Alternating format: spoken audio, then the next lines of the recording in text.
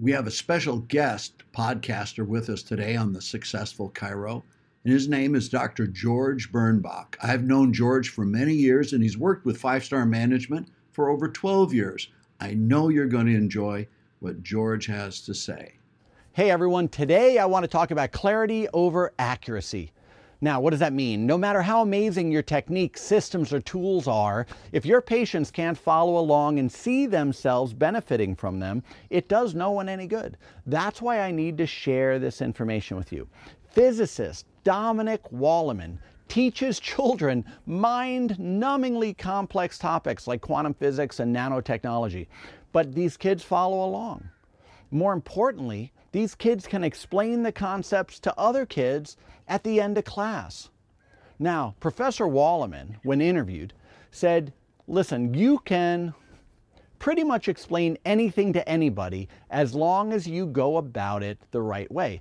So I've listened to him, I've read his programs, I've dug deep into his methods, because I think that it can benefit our practices with new patients and associate doctors, our staff, even for new patients, referrals, and retention.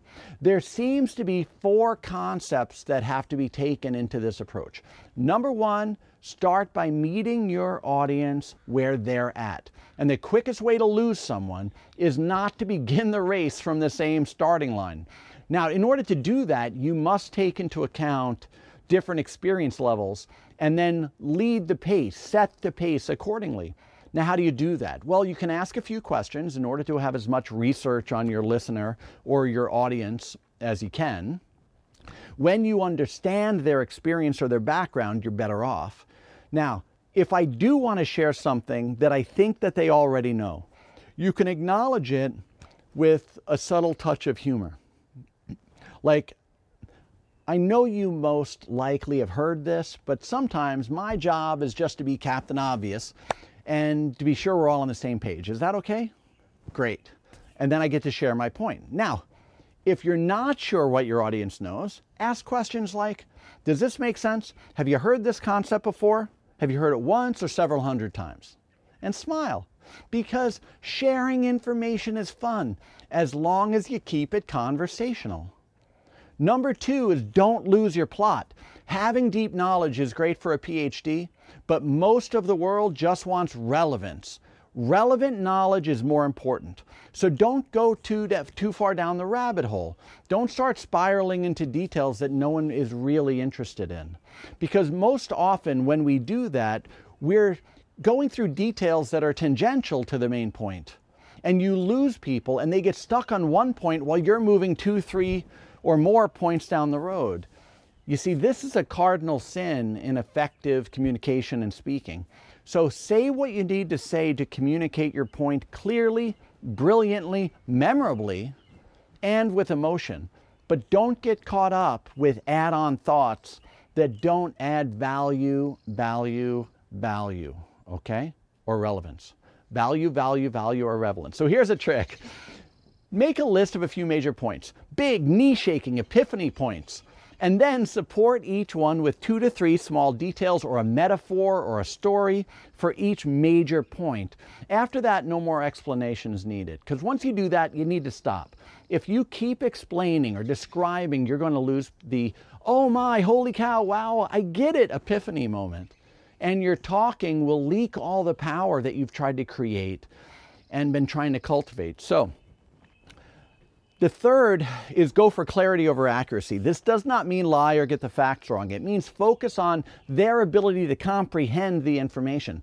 It's better to come up with a simpler explanation that maybe is not technically correct, but it gets the point across. Because if they get the big concepts in a way that they can remember and share with someone else, then you did it right.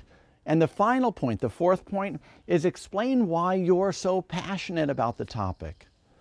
You see, Now, this is a magic wand, if there ever is one, for holding people's attention. And it plays on the same concept of why parents love watching excited kids experience joys like Christmas morning, or why they love the big reveal on a home remodeling show. We, as human beings, love witnessing excitement. If the audience can understand why you're fascinated with your topic and why it's so important for everyone, they're more likely to feel the same way. So you have to share why you're so excited, enamored, and curious about this message. This creates the reason why they should care. This matters for changes involving your staff too. You have to establish the reason why change is needed or why a certain strategy should be followed. And don't be afraid to convey your enthusiasm in the energy that you exude. In your voice, in your movements, people get caught up in what you're caught up in, which ultimately aids in the clarity of your communication. So there you have it.